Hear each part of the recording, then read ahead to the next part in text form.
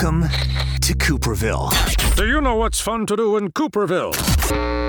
Pack up your shit and get the fuck out. Listen. www.welcometocooperville.com.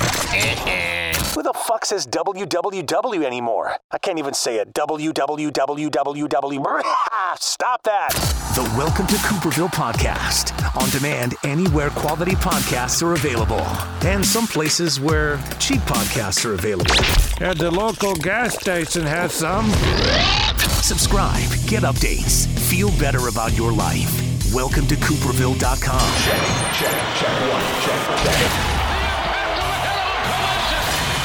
Welcome to Cooperville. Make sure you use a coaster. The wife gets upset when we leave rings on the tables.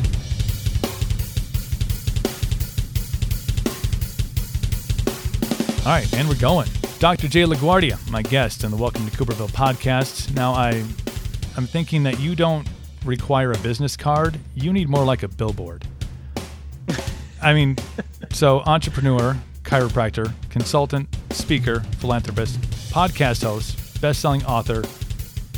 I mean, there's probably more to add to that, but like I could see that up, over a highway somewhere. Like, oh, you want to know all my details? It's up on, Interstate 94. I don't have a business card. Sorry. Long and distinguished. It just shows you that, I've ventured in a lot of different things in my life, and just because, I always want to try new things. I think life is about embracing and new challenges, and just kind of putting yourself out there and never accepting mediocrity, always trying to make yourself better. So when you say that, it does sound a little crazy, but looking back, it's been a fun journey for sure. So you've been doing a lot of these things for a very long time. You've had a chance to travel the world and influence many people, obviously with the book going worldwide. But where did this all begin? Like for you growing up and kind of finding this path that wasn't necessarily like unidirectional. Like you weren't going on one road and kind of staying on that same road. In the, I don't want to say the stereotypical way that we're kind of raised to, you go to school and then you go to college and then you find your career and then you stay in that career, then you retire and then, you get the weekends with the grandkids. That's seemingly how the I want to say American dream, but that's how it's portrayed in a kind of broad overview. But for you, where did it start? This lifelong path of kind of accomplishing a whole bunch of things and still gaining more. Well, it's interesting. You and I were talking in pre-show about you speak a lot to musicians, and growing up. I was from a musical family. My dad's been in the music business for 60 years. He's written on a lot of very famous, songs that everyone would know. And so I learned early on that music was a passion for me. And so I started playing professionally, literally at 12. Wow. It was a funny story. I was traveling with him one night. They were working in the Catskills in Pennsylvania. And which was at the time of the Playboy Club, and I probably had been playing 4 or 5 years. And my brother was playing traps with him, and they were playing a big orchestra. And my brother also used to take care of the sound system, and the sound system went down. So he says to me, he goes, "Get up there and play." And I'm like in front of 1,000 people. It's the first time I'd ever played professionally, right? And here I am, with this orchestra, a 12-year-old kid.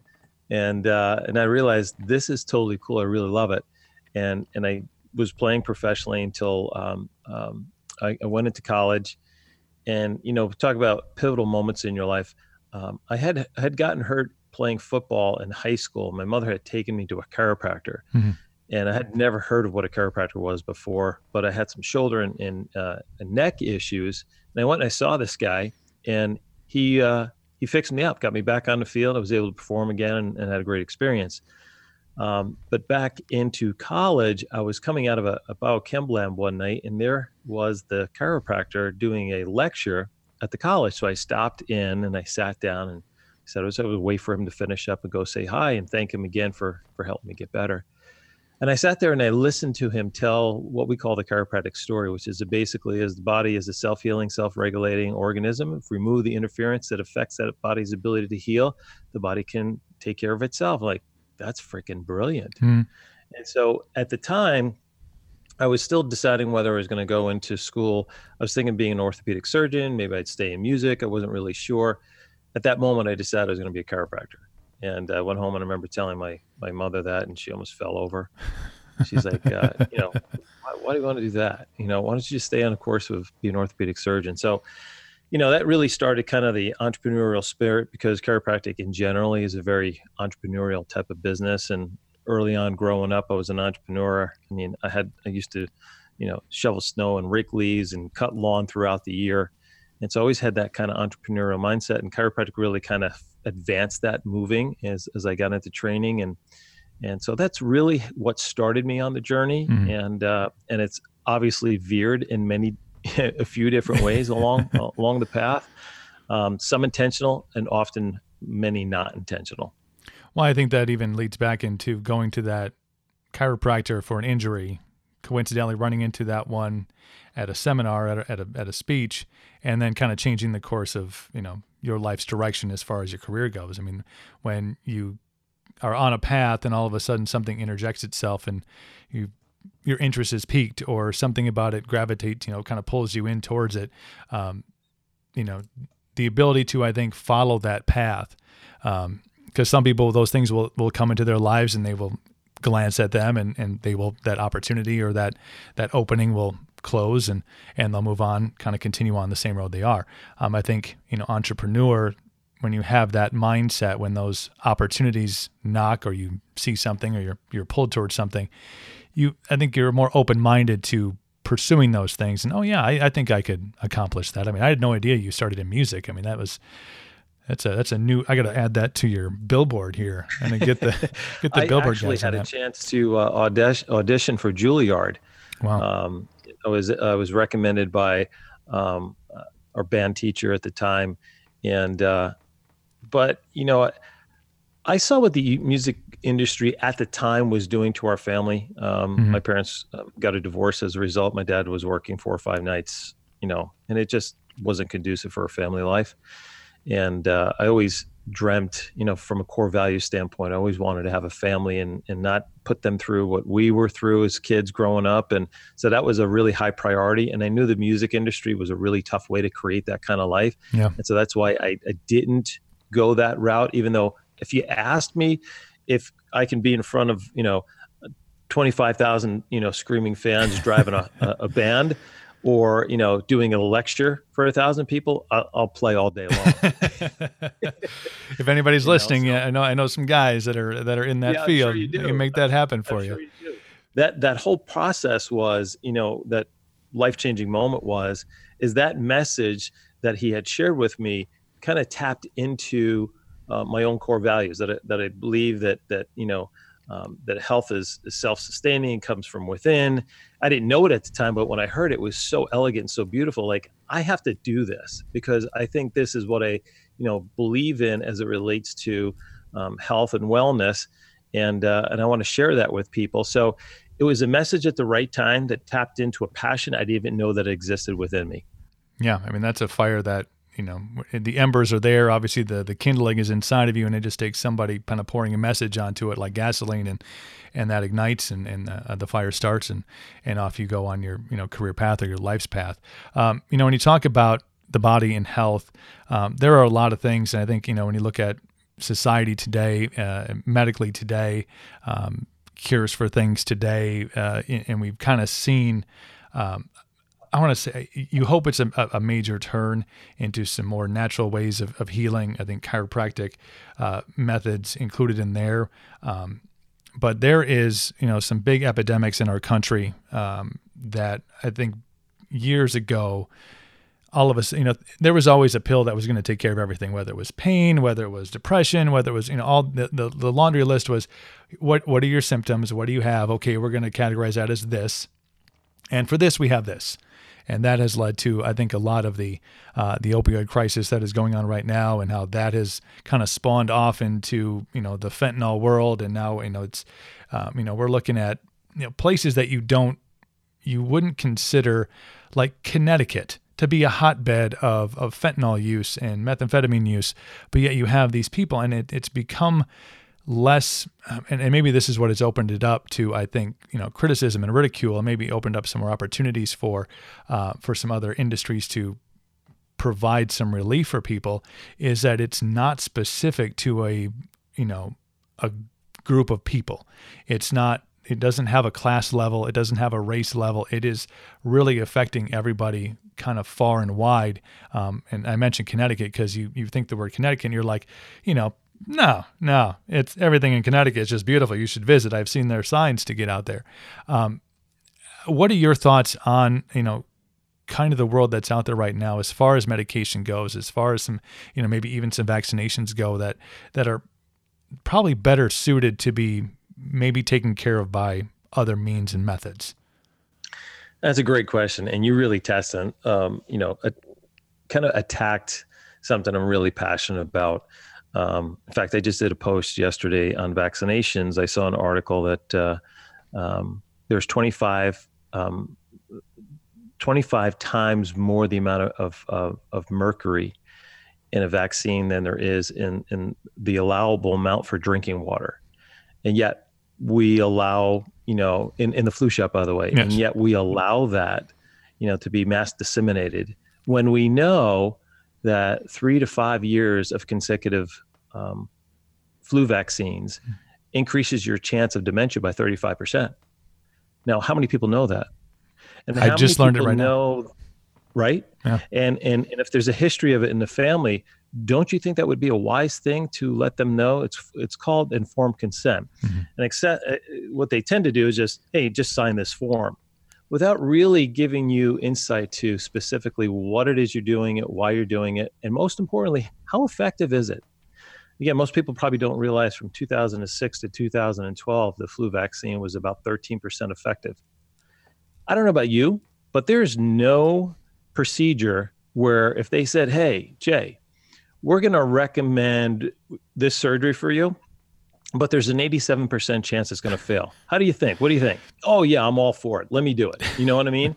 And so there's a lot of absurdity in things that are done just because there's an authority figure out there that we blindly trust without doing the research on our own to be fully empowered.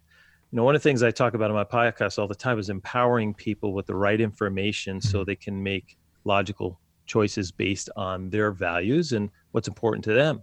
The other part that you talked about, the opioid issue.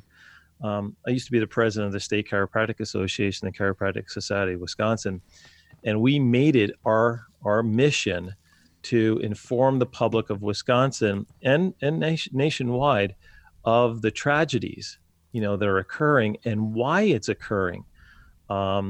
So we did a lot of different videos that went national, and they, even the government had picked them up as far as using them for educational pieces. The point is that in most cases, we look for quick solutions, right? Pain is merely the expression from the body that something's not right. So what do we tend to do is try to find ways to mask that pain, because the assumption is if I feel better, I'm well. Mm-hmm. Well, the absence of symptoms does not mean health. It just simply means no symptoms. Right. So if I was to take something that would cause that symptom to subside, the illusion is I'm better. No, what happens is you just shut off the nerve endings that produces the pain. And so we got trapped in this whole opioid epidemic because it really was effective in inhibiting the body's ability to produce pain. But at the same time, there's a 25% chance of becoming addicted. 1 out of 4 people who take opioids become addicted. And it's not necessarily the first time. It could be the 3rd or 5th time prescription where the addiction can occur. And so now more people die on the age of 50 due to drug overdoses, due to opioid use in some way, shape, or form, either directly or indirectly, than in any other causes. And the absurdity is is that we were sold a lie, right? The pharmaceutical company told us that they were safe and that they weren't addictive. We know that's not true now, right? And then the medical profession just handed them out like candy. Dentists were writing scripts for abscesses and, regular dental work. And now we have a mass epidemic. So to kind of tie a bow on this is we have to be more empowered and take more control of our own health and well-being. That means is we have to become informed. We have to be a consumer. And when it comes to our own health, right, proactive is better than reactive. Mm-hmm. So doing the things to keep ourselves well mentally, physically, spiritually each and every day is a habit. It's a behavior. What we don't want to do is live a certain lifestyle where over time we lose our health and then we're trying to regain it the rest of our life. And that's almost, really difficult to do. And it's also very expensive. So if we do that, then the chance of us getting sucked into the system diminishes. And so hopefully that answers your question. Yeah. But the point is that we're too quick to rush to a solution that doesn't work. I had Kyle Pfeiffer, who was the frontman for a band called Blacklight District. He was on a couple episodes back. They happened to be in town, and he's going down to the studio and chatted up with him. Really started off a conversation about music and the direction that music is going and the online platforms that are available.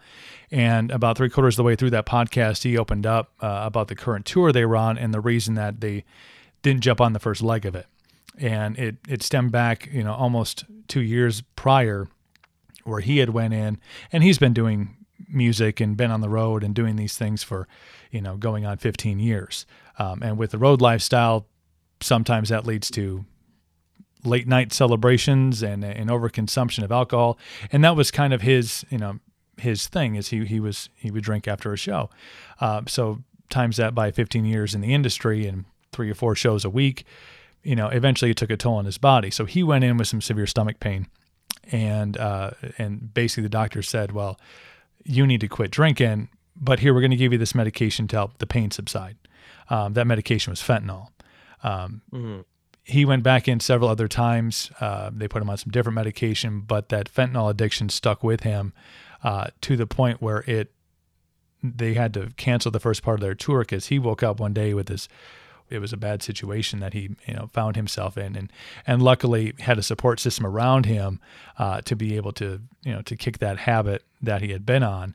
But it was probably 3 months, 2 or 3 months prior to the time I had him on, and he mentioned in that interview he was still going through the withdrawals from fentanyl. He could still, feel the difference and feel his body still trying to recover from, being off it for close to 90 days. And, it was an eye-opening conversation, I think, for him. It was the first time he had spoken about it on a public forum. So it was really eye-opening, I think, when you topple that one-on-one conversation with what you hear on the news. And we can get into whether that's skewed sometimes or not. But really something that I think that you brought to light here is we need to be a more informed public. The flu shot, the flu vaccine thing, that's just something that from childhood, you kind of just remember that's what you do. And really until you ask a question about it, it's just part of the routine of living in a state that has, a high rate of flu during the flu season. You drive by your local drugstore and there's a sign right there that says, vaccines today, and I think, without question, for a long time, society just went, okay, yeah, this is what I need to do. Otherwise, I'm going to get really sick. And now all of a sudden, these, research is coming out and questions are being answered. And hopefully more people than not are starting to open an eye and ask questions and learn more about what they're not only putting in their body, but, the ways that they're, taking care of themselves, that could maybe be more beneficial than getting shot with how many more times mercury than you actually need that is allowed in a glass of water. It's scary. It's true. It's just ask yourself, with this whole media scare with the measles vaccine, right? That's been going on recently. Why is there such an outrage over measles? First of all, measles is not a disease. It's a virus. It's self-limiting in 7 to 10 days. Your chance of dying from measles, you have a greater chance of getting hit by lightning 3 times before you would die from measles. And so the reality is, what's all the pushback? What's all the blowback, right? It's being driven by the pharmaceutical companies because it's a huge cash cow when you have a market that's mandated to take these shots, irregardless of whether it's effective, because we know acquired immunity, which is a vaccine, is not nearly as effective as when you are naturally immune when you get exposed to it. Now, I'm a bit older than you are. So when we were younger, if someone had the chicken pox or the measles, they would get us together in a house. So hang out for a week. Yeah, and then get through it and you're done. And natural immunity, you never get it again. And your immune system is just like, your musculoskeletal system. The more it gets stressed, the stronger it becomes. So if you keep insulating the immune system from exposure, the weaker it becomes. Well, guess what? Guess what is, what causes cancer? It's an altered immune response. So the stronger the immune system, the better we can fight off all sorts of diseases and chronic conditions. So always ask and follow and ask yourself to follow the money. Where is it coming from? Who's behind it? And is this really good for me? Because ultimately, when it comes down to it, there's this whole, pro-choice, anti-choice.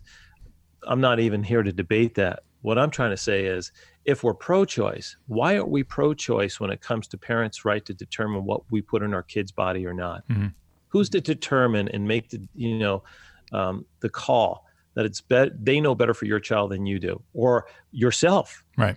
Could be a place of employment. Well, if you don't get the flu shot, you're going to get terminated. Really? So let me ask you this. Are you going to take full responsibility if I have an autoimmune response? Because that happens quite often, right? Are you going to take response? Are you going to take care of my family if something happens to me? Or in 20 years from now, if I come down with dementia, are you going to pay for my care? So these are some of the questions that we have to think about. Yeah. And I think that is hopefully opening up more gateways and more, answers that are out there. I think maybe there were people asking questions, but a lot of times, maybe, I don't want to say before the internet, but before answers were so readily available, and at least, facts were so readily available, you could ask a question, but you may not get an answer. You may not get the right answer. And not to, float conspiracy theory in there, but but I will. News is weird in the fact that obviously there's a big push against, as we talked about, the opioids that are out there. And so obviously Big Pharma and all these companies are feeling a pushback on that. There's a whole new medical marijuana field that's growing and opening up that's probably putting pressure on them. It's eerily coincidental that right about the same time window that all these different things are happening, where, medical marijuana is becoming a thing that, eventually Wisconsin will, be on board. Obviously they've approved the farming here. I got some friends that are in that industry, which I really would like to get on the ground floor of, just, from a lucrative standpoint. But, and then you have the pushback from the opioids, and now all of a sudden a new crisis is created, which again, following the money trail, circles right back up to the same people who are pushing, the opioids. It's a weird coincidence, perhaps. Well, and it's the reason why I chose to be a chiropractor. I could have chose to be anything I wanted, and the reason is because I just felt that sharing this ability to help people to heal naturally and help them understand that this is a really important point for your listeners. There's 3 essential things that we do every single day that's going to influence whether your body expresses health or sickness. It's how we eat, move, and think. And so my whole business was wrapped around helping people understand what are the key components, activities, behaviors, and habits as it relates to eating, moving, and thinking on a day-to-day basis that will either cause your genes to express sickness or disease. It's that simple. And chiropractic is a component of that. And that isn't being taught anywhere. But if you think about it, we do all 3 all day. And those 3 things have the greatest influence on our overall health.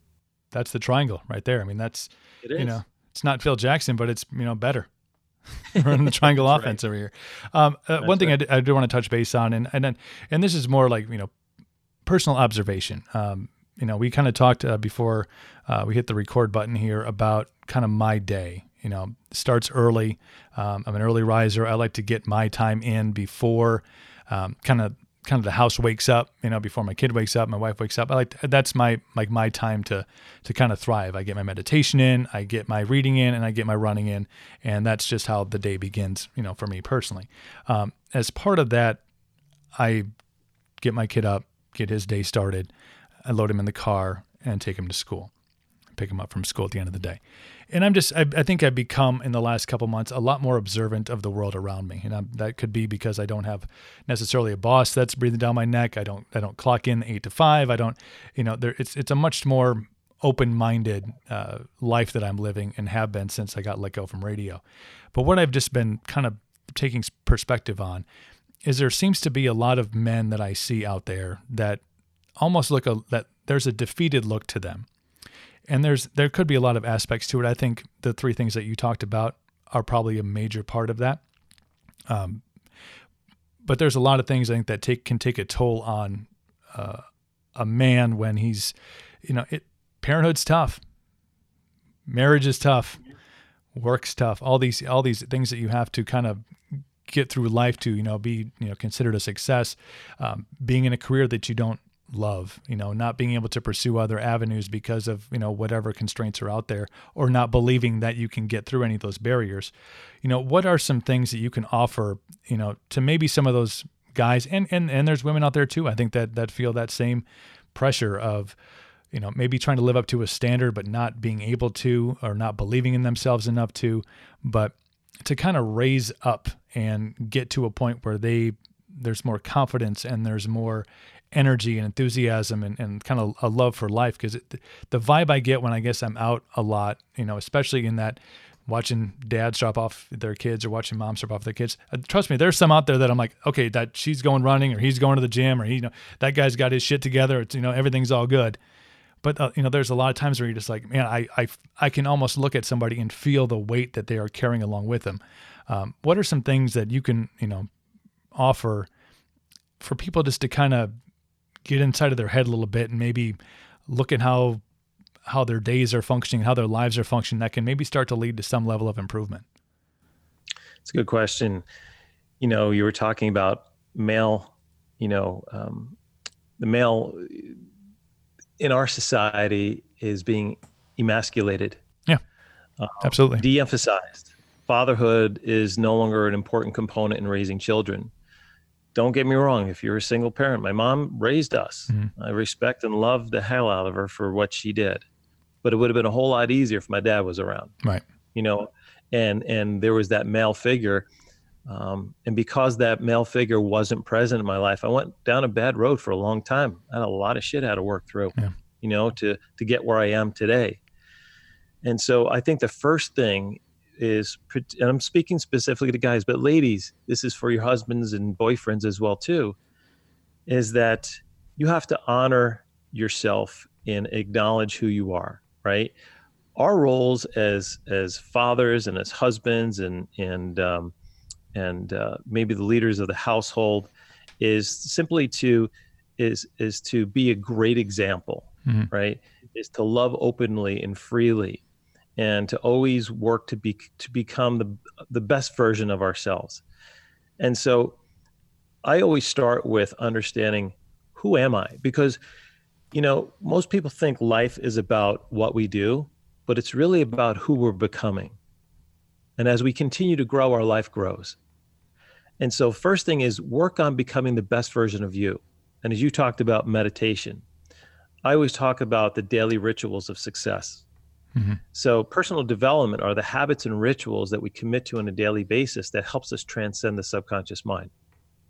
Because each and every one of us, it doesn't matter who we are, whoever's listening to this, every single one of us has had issues from our background that create limiting beliefs, fears, uncertainty, and doubt that holds us from really striving to reach and become our best self. You talked before about people going to work. 73% of the people go to a job every day they absolutely hate. Yeah. Mm-hmm. I mean, how could you live your best life when you're dispassionate and just, feel like you're punching a clock and just, living out your life. That's not the way it was intended to be. So it's about being intentional with your actions. And so daily habits and rituals is about what do you do to build yourself and build your mind? Because if you become the best version of yourself, guess what happens to your family? They also become the best versions of themselves. They do too. Yeah. I mean, better relationships. You're a better husband. You can be a better father. You can be a better steward to the community and give back, and so on and so forth. So here's the habits that I encourage everyone to engage in if they really want to help optimize and create the best life. Number one is, as you talked about, is a morning routine. So getting up in the morning and preparing your mind for success is an intentional behavior. Mm-hmm. It's not random. So what do most people do? They get up, the alarm goes off, and they hit the alarm, and they go back and they snooze. And they snooze again, and then they snooze again. Now they get up, they rush out of bed because they're late, and they just bang their toe on the dresser. And they're hopping around mad as hell, right? They go into the bathroom, they turn on the water, and, maybe it wasn't on hot, it was on cold, and they jump in a cold shower, and they're pissed off again. And the whole day just unravels because they didn't start the day intentionally. So when you get up each day, the first thing you should do is start with gratitude. Before you even step out of the bed, right? As soon as you're conscious, even if your eyes are closed, is give thanks for another day, for another opportunity to live your life, right? To share it with your family members, to friends, to pursue your dreams, to pursue your goals. That's a gift, right? Be grateful for those who are around you. Could be your family, coworkers, friends. Be grateful for the opportunities, because no matter how bad we have in this country, we still have it better than most. Yeah. And so when you think about it, you get in the car and you drive to work, and you drive in a broken down car. How many people are walking to work or not working at all? So there's always something to be thankful for if you're looking to be thankful. And by the way, gratitude is the number one emotion which unlocks abundance into your life. So if you want to create more abundance and more prosperity, an attitude of gratitude is the key to make that happen. So gratitude. So then what I recommend is, after I do that, I get up, I go up into my office, and I do my 20 minutes. I meditate, right? I visualize how I want my day to go. I think about maybe the meetings or calls or podcasts I'm going to be on, and I see how the outcome I want it to be. I see situations, relationship with my spouse. How do I want that to go? Relationship with my kids, relationship with a coworker. So what you put in your mind typically is what you create. And so the more intentional you are, the more you're creating your life based on what you want rather than what happens. So it's being proactive rather than reactive. Same thing with your mindset as with your health, as I talked about before. So then I read something that's empowering, right? Here's another thing. I don't turn on the news. I don't want to hear it. I don't want to fill my mind with that negativity. Because one of the keys to success is we are a byproduct of the 5 people we surround ourselves with. So there are people that either build you up in strong and noble thought, or they tear you down. And so that is one of the keys to what I call personal mastery, self-mastery, is insulating your environment with people who build you up in strong and noble thought. And it's not just the relationships, but it could be social media. It could be the TV shows that we watch, the movies. The messages that are going into your mind get filtered through your conscious and your subconscious, and that then becomes your dominant thought pattern. And so the way you change that, as I mentioned before, is we're all dealing with limiting beliefs or with these habits.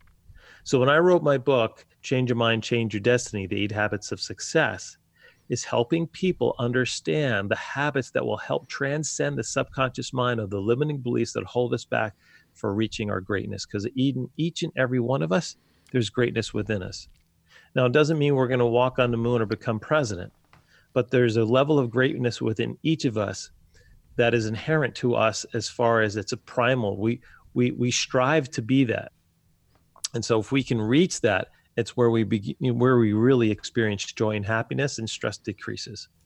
It's funny. I had this actually noted down on here about the people you surround yourself with, and how toxic people and toxic attitudes can, and maybe those are some of the things that I see and I observe in others when I'm out, is if you have somebody who's around you, and whether that's, and whoever that person happens to be, could be your boss, could be your significant other, could be just somebody who's in your life that is kind of becomes a weight because of whether it's their personal outlook, whether it's how, they treat you, whether it's, their motivation to do things. Because I think you always, if you surround yourself with that, it's like the anchor that is tied around your ankle, and you're trying to swim out of the ocean because you're like, I'm putting in all this effort. I'm trying to get out. I'm trying to be better because I really would not like to be at the bottom of the ocean. Sounds like a bad day, but that weight that is tied to your leg and keeps pulling you back down, as much as you try to pull them back up, as much as you try to, okay, I'm going to grab a hold of this, this cord, and I'm going to pull up this anchor and I'm going to hold on to it. That also makes it really difficult to swim.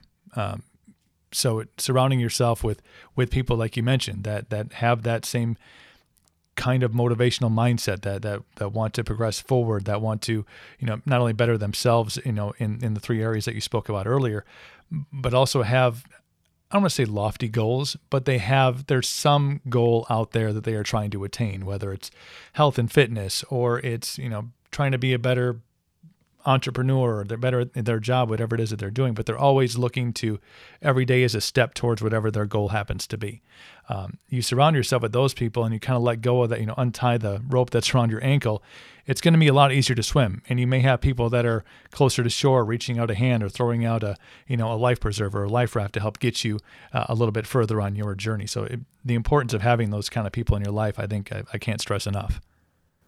It's so true, because when we're not pursuing something, in other words, when we're not actively each day in the pursuit of, and it could be the pursuit of happiness or the pursuit of a better relationship or pursuit of creating a better life for ourselves and our family, when we're not in the pursuit of something is when we lose passion. Right. And passion is where joy occurs. You see, passion is what helps us overcome obstacles and the inevitable adversities that occur. I always kind of refer to, there's certain obstacles that are, a kick in the shin, and then there's a kick to the teeth. Yeah. How do you overcome that? Well, passion helps you do that when you're striving and driving towards something. And you mentioned something before, and I was thinking of Gandhi's quote, and Gandhi said that, never let somebody with dirty feet walk through the garden of your mind. And the point being is that negativity is just twice as strong as positivity. And so if you surround yourself with a lot of negativity in your environment, it's hard to pursue your passion. Yeah. Because the life gets sucked out of you. So insulating your environment is critical to creating the type of life that you want. And so these are some of the really key components that I'm so passionate about teaching, because when people come to me and want to work either growing their business or personal development, I first ask them about what's your dreams, what's your passions, right? And the interesting thing is many people don't know because they stopped dreaming a long time ago. And by the way, that's success habit number 1. Dreaming is essential. And dreaming starts by asking the simple question, what's possible, right? Yep. If in my life, I can do anything that I want, and money and time were not an object, what would it be, right? In that question, the answer lies your passion. Yeah. And sometimes that has to be reviewed every single day or weeks or months before it reveals itself. And that's also why hanging out with really, energetic, empowered people, what we call masterminds, groups where people just have great conversations that sparks an idea. I told you when we first started the show, I sat in that class. Mm-hmm. It changed my direction for life. That's how I wound up in Eau Claire, Wisconsin. I was born and raised in New Jersey. Yeah. I mean, how the hell did I find my way here? It was that guy who told me that message that put me on the path to go to chiropractic school, where I met my wife. So it's how the universe conspires in our life, that sends messages and opportunities. The question, are we awake? Are we conscious? Are we listening? And the only way we do that is when we're being intentional and we're in an environment that nourishes us. I want to talk a little bit about being an entrepreneur, because it seems like entrepreneurship, that class was not available in school. I was like, where's there's shop class, and there's home ec, and there's math, and there's no sign up sheet for being an entrepreneur. Right. And it feels like especially now in the present moment that we live in, being an entrepreneur has found itself some validity, I think, in society. Before, and I guess it depends on your viewpoint of entrepreneurship. I mean, it could be everything from, oh, look, you could sell this patch and you put it on your skin, and then you're going to make millions of dollars, and you're an entrepreneur. You're a business owner. Well, sorta. But entrepreneur mentality and how, people like yourself and others, and I think you've discussed some of the topics or some of the ways that you open your mind up to those things. But how does one put themselves into that entrepreneurial mindset where they're open to things and they're kind of visionaries on things, and they understand, goal setting and that you're going to have, and not taking a failure as necessarily a failure. And okay, I failed at that, so I'm guessing that's not my path. And maybe using that more as that didn't work, but here's how I can get over that blockade. What are some mental or ways that people can get in their head if entrepreneurship is something they felt that was in them? Because I was the same way. I'm like, I think those guys look like they don't have a shovel today, but I have one. I will go down and take care of their snow today, or I'll mow their lawn, or the neighbors at $5 at a time. How do you increase your mental awareness, I think, to entrepreneurship and the avenues that are out there? Entrepreneurship really starts with a single question, right? Mm-hmm. What problem does a group of people have that I can solve? And if you figure out, first of all, what the issue is, what the solution is, and if you can solve it, you're now an entrepreneur. Mm-hmm. That's really what entrepreneurship is about. Now, in kind of a more specific answer, is entrepreneurship is really about a concept of serving others, mm-hmm. right? It's being able to fill a void that will make other people's lives better. And interesting enough, in today's economy, service is the number one employer, right? Mm-hmm. So whether it's somebody waiting tables, or it's a business consultant, or a car salesman, the service industry employs more people than technology or anything like that. So entrepreneurship is about service. And so I can make a product and sell the product, or I can deliver a service and help people, overcome and correct a problem. Back in February, I had a guest on my show. Her name was Sharon Lechter, and Sharon was the co-author with Richard Kiyosaki, who wrote the very famous book, Rich Dad, Poor Dad. Mm-hmm. And Sharon ran Richard Kiyosaki's organization for 10 years. Sharon had left and then went to Napoleon Hill Foundation, running the Napoleon Hill Foundation of Think and Grow Rich. She was also appointed by President Bush on the financial literacy for students. Mm-hmm. And so I asked her this question. I said, Sharon, why is the mindset in school not to develop more entrepreneurs? Why is it, that we struggle so much with finances? And if you look at statistically, it's the, biggest problem that people have in their lives. He said, it's really simple. Schools teach you what to think. Schools don't teach you how to think. Mm-hmm. And if there's any teachers on here, please don't be offended by that. It's the system. It's not the individuals. Mm-hmm. And so entrepreneurs are problem solvers, right? We think how to solve issues. We think very differently than what to think or how to think. And so we look at problems very differently than someone who's maybe not an entrepreneurial mind. So I would say if someone is interested in becoming an entrepreneur, is start looking at the world around you and looking at how it is that you can engage in that world and help somebody solve a problem. And then figure out, then if you have a passion for it, then even better, right? Because then, right.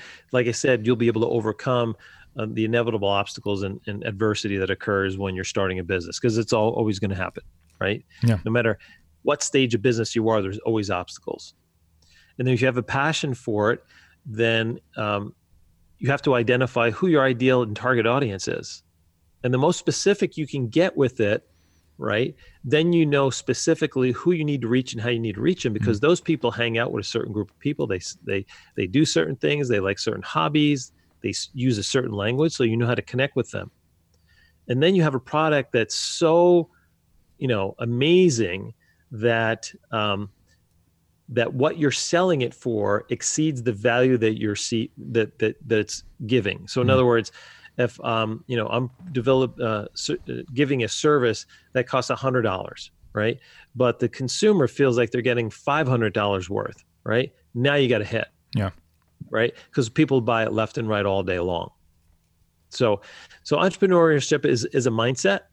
Entrepreneurship is a hustle, and entrepreneurship is also about, really being in charge of your own destiny. Last interesting fact about entrepreneurship: by end of next year, 42% of the workforce will be entrepreneurs. They'll be working for themselves. Wow. Greatest time in history with the internet. I can't imagine as a child growing up. And again, my parents were divorced when I was 3, so I was an every other weekend kid, but my mom raised me most of the time. I can't imagine going to her, in the 80s and 90s and saying, I want to be an entrepreneur. And she'd be like, how about you get a real job? She said that for 20 years when I was in radio. When are you going to get a real job? I'm like, well, it's kind of what I do now. Here, I'll see if I can see that. Oh, yeah. Yeah. I love it. So interesting, funny story is when my youngest daughter was looking at colleges, and it was going to cost anywhere from $150,000 to $250,000, and pay for an education for her. And I said to her, honey, because she's entrepreneurial in spirit, she always has been. I said, what if we took that money and we started a business? Now, she didn't take me up on it, but she was incredibly frugal in college. I mean, like, you would think she was spending her own money. In some cases she was, but incredibly frugal, where she went to this prestigious 4-year university and, came out with, very little debt. And now we're starting a business with her. Right. So she also, seeing her dad and her mom, said, I don't want the old, I'm going to go, by the way, that old model doesn't exist anymore anyway, where you go work for a company and work 35, 40 years. Look at you. Yeah. You would have come for 20 years and you're just a commodity, and they let you go either because, you're making too much money, or, whatever the case is, whatever the reason is. I didn't want any part of that. I wanted to be the master of my own destiny and not in the hands of somebody else. And I think more people now are taking that route. And because of the internet and what you can do as far as being in business, affords you the opportunity to take that risk much easier than it was at any time in history. How important is it? And I think you mentioned it, when you're talking to your youngest about college, it seems like, and this was part of, I believe, the Open, about the standard of the way of life you were supposed to lead, to be, the good old fashioned American dream, white picket fences and all the happiness that goes with it, and always sunny, was you go to school and you get good grades in school, and then you go to college, and then, somewhere in there, and they never really pinpoint a time when you're going to find out what you're going to do with your life. You're like, well, I think I'll go to be a doctor. I want to go to be a lawyer. At some point you find a path that either entices you because you're passionate about it or because it's lucrative. But how important now, you talk about the age of technology. I mean, we're living with the remote control to our life. As a wise man once said, it's right in our hand at all times. The teachers that said, you're never going to be walking around with a calculator. Well, you are. And you're also walking around with the answer to any question you could possibly ever have without an Encyclopedia Britannica in your backpack. Is for entrepreneurs, because if you're going to be a doctor, lawyer, things, surgeon, you probably need some schooling. I wouldn't YouTube, how to be a surgeon and expect to get, have successful results with your clients, probably more lawsuits than anything. But if you have an entrepreneur, that entrepreneur blood running through you, and you have vision, and you have, and you don't really need to even be all that internet savvy. A lot of this has become so turnkey on building a website and finding an audience that's out there, finding a demographic, or finding people that need that product or that thing that you have an idea for. Is college as dead set of here's how you become a successful human being as it was 10 years ago, 20 years ago, 30? I'm going to make a comment that may be highly controversial. Dun, dun, dun. Yeah, I think college is going by the way of Blockbuster. Wow. I mean, think about it. Why the heck do you need to spend $250,000 on a 4-year undergrad education? I get it. Maybe a state school, it's going to be less, but it's still 6 figures. Right. When I can learn whatever I want to learn, like you said, on my computer. Dean Graciano and Tony Robbins recently did a webinar, and they said the old method of education is dying and is essentially dead. No one knows it yet because the value's not there. Mm-hmm. Think about it. You think about all the degrees that you can get at your college, right? And you're going to spend 6 figures plus to get that degree to come out to get a $40,000 a year job. Is that a good return on investment? No. And do you know what's the number? 6 or 7 out of 10 workers are not working in the job in which they went to school for. That makes no sense to me. Right. Again, it gets back to the vaccination. It's illogical. The science doesn't match the result. And so I think the education of the future is highly skilled people teaching somebody something that they want to do for themselves. And I don't need to go to a 4-year school to figure it out. Right. If I want to learn how to be a podcaster, right, I'm going to go to, and take a podcasting course with somebody who's really successful and can give me the steps of how to, in 3 months or 6 months, I'm going to have my podcast up and running. Or if I want to, run a machine shop or salon or whatever the case may be, right? So I really believe that's where education is going because it's easier. It's more effective, and I don't need all the BS. When I was in chiropractic school, we spent so much time learning stuff that we never used. And it's not just chiropractic school, it's all kinds of schools. But yet I was paying $500 a credit for that, $750 a credit for something I would never use. And with the explosion of student debt, right, $1.5 trillion this nation owes in student debt. And because the millennials are living with their parents because they can't afford to be on their own because of the student debt and trying to rent an apartment, this model is already broke. It's already crashed, and the culture is is ahead of the institutions. The culture is ahead of the institutions. The institutions are hanging on for dear life for the old model, and unless they wake up, they're going to find there's going to be a lot of old buildings that are going to be empty with no students in it really soon. I fully believe that in my heart. Now, please understand, I think there's good things about college that are beneficial, especially your tech schools. If you're going to go learn how to a skill or a trade, no better place to go. Like you said, if you want to learn to become a master plumber or electrician or a draftsman, that's awesome.